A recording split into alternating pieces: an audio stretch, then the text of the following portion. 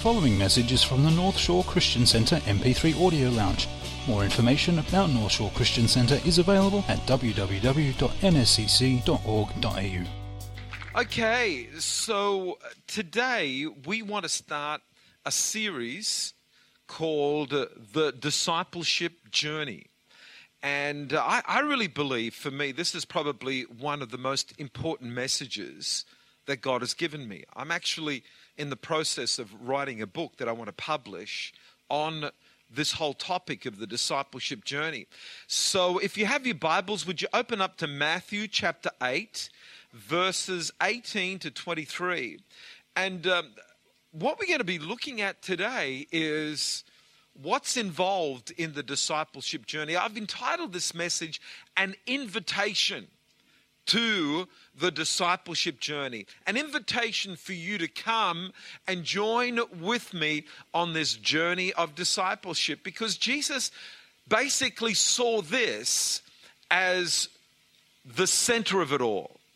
When he said, go into all the world and make disciples of all nations, that was the Great Commission.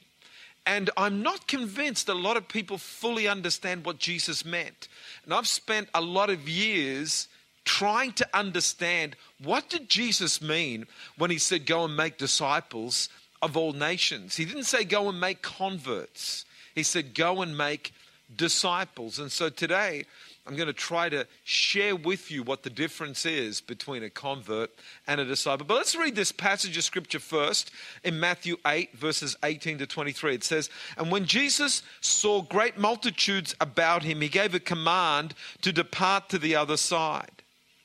Then a certain scribe, a scribe is a religious teacher, a religious lawyer, someone who was well versed in the Torah, in the Old Testament. So this religious teacher and leader came to Jesus and said to him, Teacher, I will follow you wherever you go. And Jesus said, Really? No, well, actually, he didn't. My Bible says that, but your Bible just says, and Jesus said to him, Foxes have holes, and birds of the air have nests, but the Son of Man has nowhere to lay his head. And the implication is, though the scripture doesn't say it, that this guy walks away. Verse 21, then another of his disciples said to him, Lord, let me first go and bury my father. Then Jesus said to him, follow me and let the dead bury their own dead. Now some of you sit there and say, wow, that's a bit harsh. How many of you are thinking, wow, that's a bit harsh? But just let me explain something here. In actual fact, this guy's father had not died. You say, how do you know that? Because the custom is this, that if your father dies, you don't leave the house. The custom is you stay at the house and you then are the one whom people come to comfort. But it is culturally offensive for you to leave the house and go out and do whatever. So in actual fact, this guy's father had not died. What he was asking Jesus is, hey, listen, I'll follow you, but let me first of all just go home and wait for my father to die. And once he's dead, I'll bury him and then I'll come and follow you. And Jesus is saying, hey, that's just another excuse. That's just one more excuse to the list of excuses. Let those who are spiritually dead bury those that are spiritually dead, but you come and follow me. And so then verse 23 sums it all up. And it says, now when he got into a boat, his disciples, his true disciples, followed him. Those that weren't his true disciples stayed behind. Can I give you a very simple definition of what a disciple is? Simple definition is this. A disciple is one who has made a decision to follow Jesus and become like him. Let me just say it again. A disciple is someone who's made a decision to follow Jesus and become like him. Now, you got to understand that discipleship was a common occurrence in the days of Jesus. John the Baptist had his disciples. The scribes and Pharisees had their disciples. It was a culturally acceptable methodology of mentoring. And so what a young man would do is that he would find someone that he respected, someone whose teaching he respected, and he would follow that person and observe the teachings and become, that was the whole goal, was to become like the teacher. And so John the Baptist had his disciples and they loved his message. They proclaimed his message, and that was their goal, to become like him. And so one day, John the Baptist says to his disciples, hey guys, there's someone better that you can follow. Who's that? See that guy over there? That's Jesus. He's the Lamb of God that follows, that takes away the sins of the world. You're best to follow him and become like him. And so the first disciples of Jesus were actually some of the disciples that had been with John the Baptist, that John the Baptist gave a recommendation to become disciples of Jesus, because John the Baptist knew that for them to become like Jesus was better than becoming like him. Hello? You getting this? So then what we've got here is just this little vignette, this little opening, this little glimpse of discipleship. And what you've got is this. To become a disciple means that you place Jesus ahead of materialism. Everybody say ahead of materialism. Because this scribe came to Jesus and said, I want to follow you. And Jesus says, really? Do you really want to follow me? But let me tell you something. Foxes have holes. Birds of the air have got nests. But the Son of Man has got nowhere to lay his head. So if you want to follow me, you're going to have to actually lay aside your pursuit of happiness, which is the bottom line for materialism. The pursuit of happiness. Everyone has a right to be happy. Yeah, but do you understand where true happiness comes from? For so many people, the pursuit of happiness comes in how much you've got, in materialistic things. Whereas the message that Jesus had was the pursuit of happiness comes in you being one with him. Because that's when your soul is truly fulfilled, where you become one with him. And so he says to the scribe, he says, hey, listen, you want to follow me? I'm not following materialism. Matter of fact, my cardinal rule is this: seek ye first the kingdom of God and his righteousness, and these things will be added to you, but these things are behind, not in front. What needs to be in front is the pursuit of the kingdom. The pursuit of the things of God. Are you getting this? You know, because I want to say to you that what I'm sharing with you today is as deep as teaching gets in the things of God. You say, this truly is the deepest teaching, the most profound teaching that you will get on this subject. And if you can understand it, then that's when you truly understand the deep things of God. And I'm believing for every single one of you to get hold of this today. Get hold of this, because this will set you free into becoming all that God wants you to become. And so the second guy says, hey, I got to bury my dad. I got to bury my family. I've got these perceived duties. And again, you know, this is what the world tries to do. It tries to cause you to be happy with the pursuit of materialism. And then if that's not the case, for the honorable people, it says, well, you've got all these duties to perform. You've got all these responsibilities to perform, and you're responsible here and you're responsible there. You've got this duty and you've got that duty. And Jesus is trying to address all this stuff and says, hang on here. If you want to be a disciple, here it is, Jesus first. But what about my duties? What about my responsibilities? It's the same thing. Seek ye first the kingdom of God, and all these things will be added. When you seek Jesus first, you will be able to pursue your duties, but they will be in right order. Because I want to say to you that when you're a disciple of Jesus, you actually become a better son. You actually become a better father. You actually become a better husband. You actually become a better brother. You actually become a better friend. You actually become a better neighbor. You're actually able to fulfill your duties at a higher level, but it's only because God is giving you the insight of how to do it better. But so many people, what they do is that they put their duties first rather than Jesus first. And so here it is. In discipleship, Jesus is first. He is numero uno. Everybody say numero uno. You can speak Italian now. You can say Giuliano. You can say numero uno. You're fluent in Italian. It's wonderful. You can say pasta. You can say spaghetti. Ravioli. Beautiful.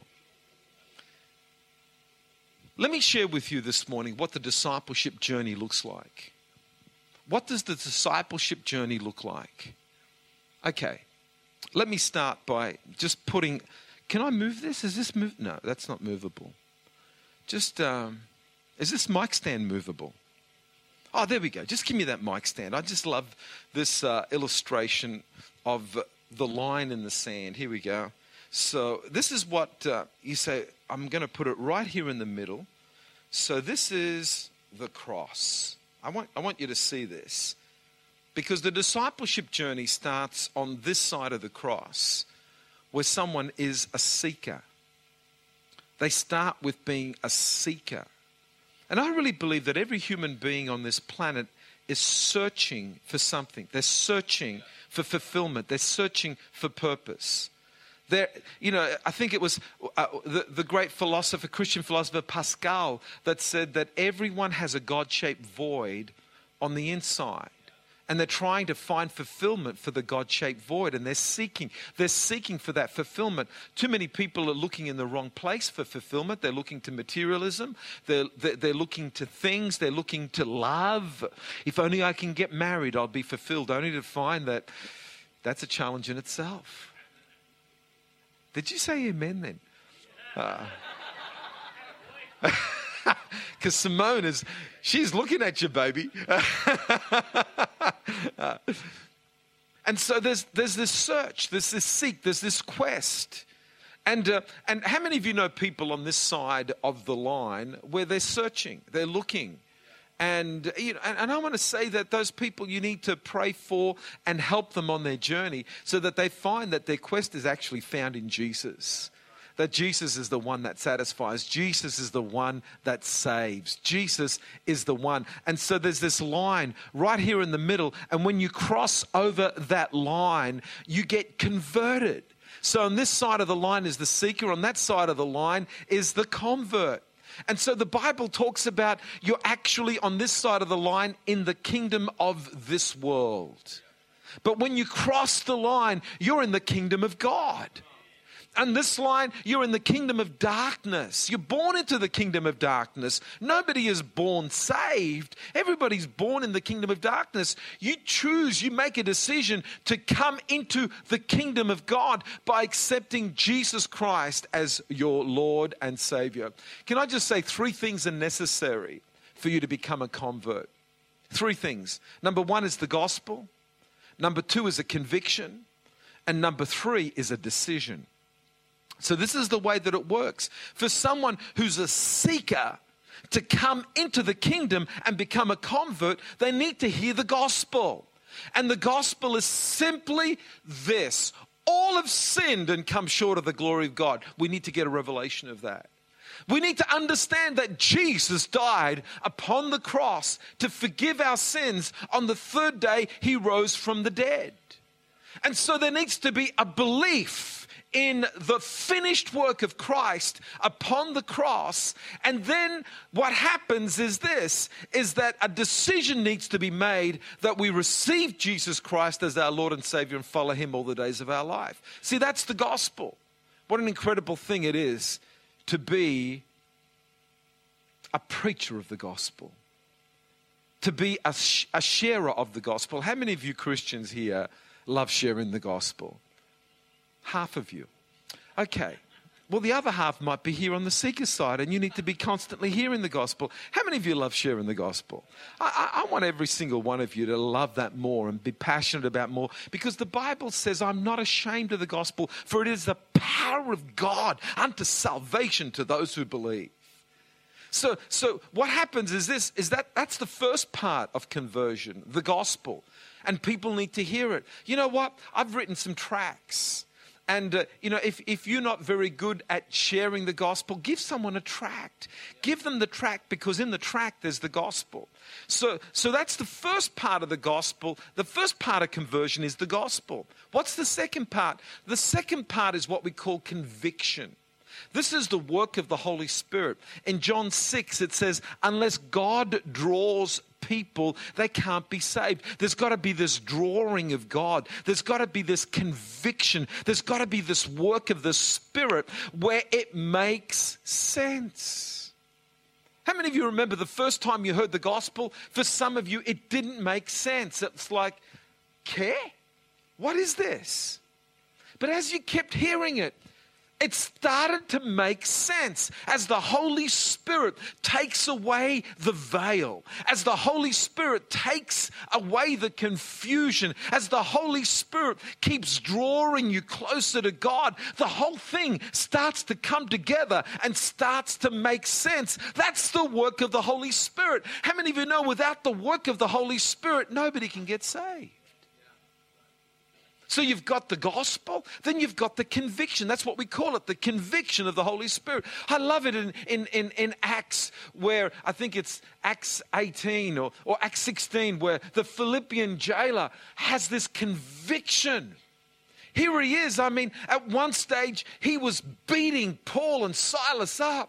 And then at the next moment, he gets this conviction. God's in the house. And he calls out, sirs, what must I do to be saved? Something of the Spirit of God was drawing him. What an awesome thing it is to be drawn by the Holy Spirit, conviction. So you've got the gospel, you've got the conviction, and then the third part of conversion is the decision. This is where we as individuals with free will have this power to make a decision. Choose this day whom you will serve. You choose. You can either accept or reject. It's your decision, and you will be accountable for your decision. Oh, I'm telling you, what a wonderful thing it is to be sitting in church and feeling the conviction of the Holy Spirit. I can still remember as a little kid sitting in church, feeling the conviction of the Holy Spirit. I can still remember it. I mean, it was just so powerful. And the preacher would give the appeal, choose this day whom you will serve. And I had to respond. Something on the inside kept drawing me. This is your chance, John. Don't hold back. Don't hold back. Salvation is being offered to you. You understand it, respond. How many of you remember the day that you responded to the gospel, where you made the decision? If you've done that, come on, give him a great big hand of praise. The conviction, the power of the Holy Spirit to respond to God. And that's when you become a believer. You get saved. You get born again. And at that point, your name is written in the book of life. Your name is written in the registry book of heaven. You're born again. How awesome it is. Everybody say, born again. You're converted. You are now a Christian. You are now out of hell and destined to go to heaven. How awesome is that? That's an awesome thing, to be saved, to be born again, to know that your eternal destiny is with God forever and ever. A wonderful thing. But you know what the problem is? That a lot of Christians, that's where they stop. So a lot of Christians, they come out of darkness into light, they get converted. What a beautiful thing. But that's where they stop. Where in actual fact, that's just the beginning of your journey. You say, so what is that? See, God then wants you to become, He wants you to cross another line. And this other line is the line where you are now moving from being a convert to being a disciple. Just put that up on the screen, becoming a disciple. And there's another line to cross. And I'm going to share with you over the next 10 minutes what the difference is between a convert and a disciple. But you know what? That's not even where the discipleship journey ends, because there's another step. And the next step is where God wants you to become a disciple maker. Because that's where true maturity is where you are now making disciples. But how many of you know you can't make disciples unless you are yourself a disciple? So over the next few weeks, we're going to be talking about what the 7 core values of a disciple is, how to get those into your life. But what I want to do this morning, just in closing, I want to share with you what the difference is between a convert and a disciple. So let me just point out the first thing is this. That you become a convert by putting faith in the Lord Jesus Christ. But you become a disciple by following the Lord Jesus Christ. So there's a big difference between putting faith in the Lord Jesus Christ and following the Lord Jesus Christ. See, when you put faith in the Lord Jesus Christ, we call it believing. And we call that person becoming a believer. And in all parts of the world, Christians are called believers. Especially if you go to the Middle East, they're all called believers. But you know what? That's the first step. What's the next step? Where you go from believing in Jesus to becoming like Jesus. See, there's a big difference between believing and becoming. Fascinating little story that happened to Mahatma Gandhi. Fascinating story. He was in South Africa pursuing the teachings of Christianity. And so one particular day, he decides, today I'm going to go to church. So he finds the church and he goes up to the front step and he's about to walk in when a big deacon stops him and it says, what are you doing here? And he says, I'm wanting to come to church. He says, oh, you're not allowed to come to this church. And he says, why not? He says, because you're the wrong color. You're a colored man. This is a white man's church. You're not allowed to come into this Christian church. And so Mahatma Gandhi never went back to church again. And so it was Stanley Jones that was interviewing Mahatma Gandhi and said, so what do you think about Christianity? And this is what Mahatma Gandhi says to Stanley Jones, a missionary. He said, I really like your Christ. It's your Christians that I don't like. They are so unlike your Christ. Can I tell you that there is a big difference between believing in Christ and becoming like Christ? Can I ask you a question? If Jesus was standing at the door of that church, would he ever let a colored man come into that church? Or would he put a big stop and say, you're not allowed into this church because you're the wrong color? He wouldn't let the deacon in. So you can feel the rage when there is this incongruity between what true Christianity is and what religiosity is all about. Let me tell you, I hate religiosity. Why is that? Because it blunts the edge of true Christianity.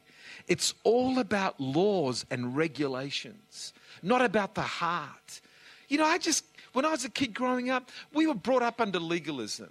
You know, young people weren't allowed in the church because their hair was too long. What is that? I never had a problem with collar-length hair because I had an afro. My hair would go up, not down. Not an issue. Huh? How many of you would like to see Pastor John with an afro? Cool, man, I tell you. It was just so cool. Huh? Whereas my friends that have hair down to there, I had a friend called Pat Mesiti, he had hair down to here. I had hair out to here. It was just awesome. It was fantastic. And the flares. Don't forget the flares. They'd cover your shoes. That was when you were really cool. You would have trousers that would cover your shoes and platforms this high so you stood tall. It was very, very cool. Forget the skinny jeans. They were just the... Anyway, let's move on. So what you've got is this incongruity between belief and becoming, between faith and following, whereas true discipleship has no incongruity. We have faith and we follow. We have belief and we become. It's just this progress to move forward. Let me tell you another difference between a convert and a disciple. Now, a convert has a revelation of grace. And grace is all about what God has done. I love the revelation of grace. You know, I love grace. What God has done, undeserved to me, what God has done. What God has done for me, irrespective and regardless of what I've done. What a wonderful thing the revelation of grace is. But you know what? When you're a disciple, you don't stop at that revelation. You add the next revelation, which is the revelation of obedience. Now that God has shown me grace, I will show grace to others. Now that God has done this for me, what can I do for Him? And so we go from revelation of grace and we add onto that the revelation of obedience. See, a convert will talk about my salvation, how wonderful it is for me to be saved. A disciple will start talking about the salvation of others. A disciple will start saying, you know, it's wonderful that I'm saved, but what about other people getting saved? It's wonderful that I'm going to heaven, but what about my friends going to heaven? What about them? And so once you cross that line where you stop thinking about yourself and your salvation and what God has done for you, and you start thinking about other people and their salvation and what God's doing for them, you've crossed that line from being a convert to being a disciple. See, a convert is all about me entering the kingdom of God. But a disciple has gone from me entering to the kingdom of God to me extending the kingdom of God. I want to extend the kingdom. It's wonderful to be in it, but I don't want to be in it by myself. I want all my friends, all my neighbors, all my family, all of the people, even my enemies to get saved. Because once they get saved, they'll stop being my enemy. They'll become my brother. How awesome. Let me tell you, the greatest revenge that you can get on your enemies is to get them saved. But I don't want them saved. Let me tell you, as soon as they get saved, they stop becoming your enemy. They become your friend. They become someone that will start respecting you. You know, this is a convert is focused on Jesus is my Savior. Whereas the disciple is focused on, I love the fact that Jesus is my Savior, but He's also my Lord. My Lord, and I'll bow my knee. I will follow Him. I will do what He wants me to do. See, the difference is this, that a disciple is someone who's a hearer of the word. And you've got to be really careful that a convert, is a hearer of the word. And you've got to be really careful that you don't get caught up in this trap of wanting to hear and hear and hear and have your ears tickled with the greatest and the best and more of great hearing, and we want to know more. We want to do more Bible studies. We want to have more information. Because the difference is this, a convert is a hearer of the word, a disciple is a doer of the word. Well, how many of you know the big difference between hearing and doing? One is, I'm going to fill my head up with more information until I explode. And I've gone all over the world and I see Christians that know heaps. Man, they've just about memorized the Bible. But do they do what they've learned? I'm interested in you doing, not just you hearing. I'm interested in you applying, not just you knowing. So knowledge puffeth up. And you're going to be so careful that you don't think that discipleship is based in how much you know. Because there are too many people that are going from Bible study to Bible study, wanting more information, more knowledge, more for me, my head. I want to know more. When discipleship is about, well, are you doing what you know? Let me give you an underline to this. To whom much is given, much is required. And can I tell you this? That the more you know, the more God's going to expect from you. And so you better be more doer than hearer, because hearer without doer is in big trouble, baby. Okay, let me finish this morning by saying this. Do you know, if I preach a message on how God can help you, we pack the church out. You know, if we become a church that just, hey, this is how God's going to bless you. This is how God's going to help you. This is the privileges that you've got. It's like it tickles people's ears. People want to hear that.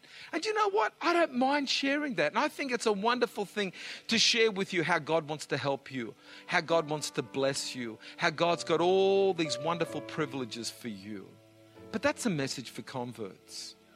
A message for disciples is, you know what? God's blessed you so you can become a blessing. God's helped you so you can help others. God's touched you so you can touch others. Come on, do you want to stay here or do you want to move forward? Do you want to stay here with, feed me, give me, more for me, Pastor? Or do you want to say, oh, Pastor, whatever you give me, I want to give others. Oh, I come to church to be fired up with a message that I can give others. Or pour into me, Pastor, so that I can pour into others. Fill me, Pastor, so that I can overflow and touch others. Because that's the difference between a convert and a disciple. A convert is focused on me. A disciple is focused on others. And when you've crossed that line, let me tell you that you've truly become like Jesus. Because Jesus didn't come to this planet to be served, but to serve and to give his life a ransom for many. That is the bottom line of discipleship. And can I just say that once you've become a disciple, then you are eligible to make disciples. And that's what true maturity is. That once you've gone through this process of becoming a disciple, then you've got what it takes to make disciples. And that is the ultimate goal that God has for your life. I thought God's goal for me was to be converted. Oh, that's the starting point.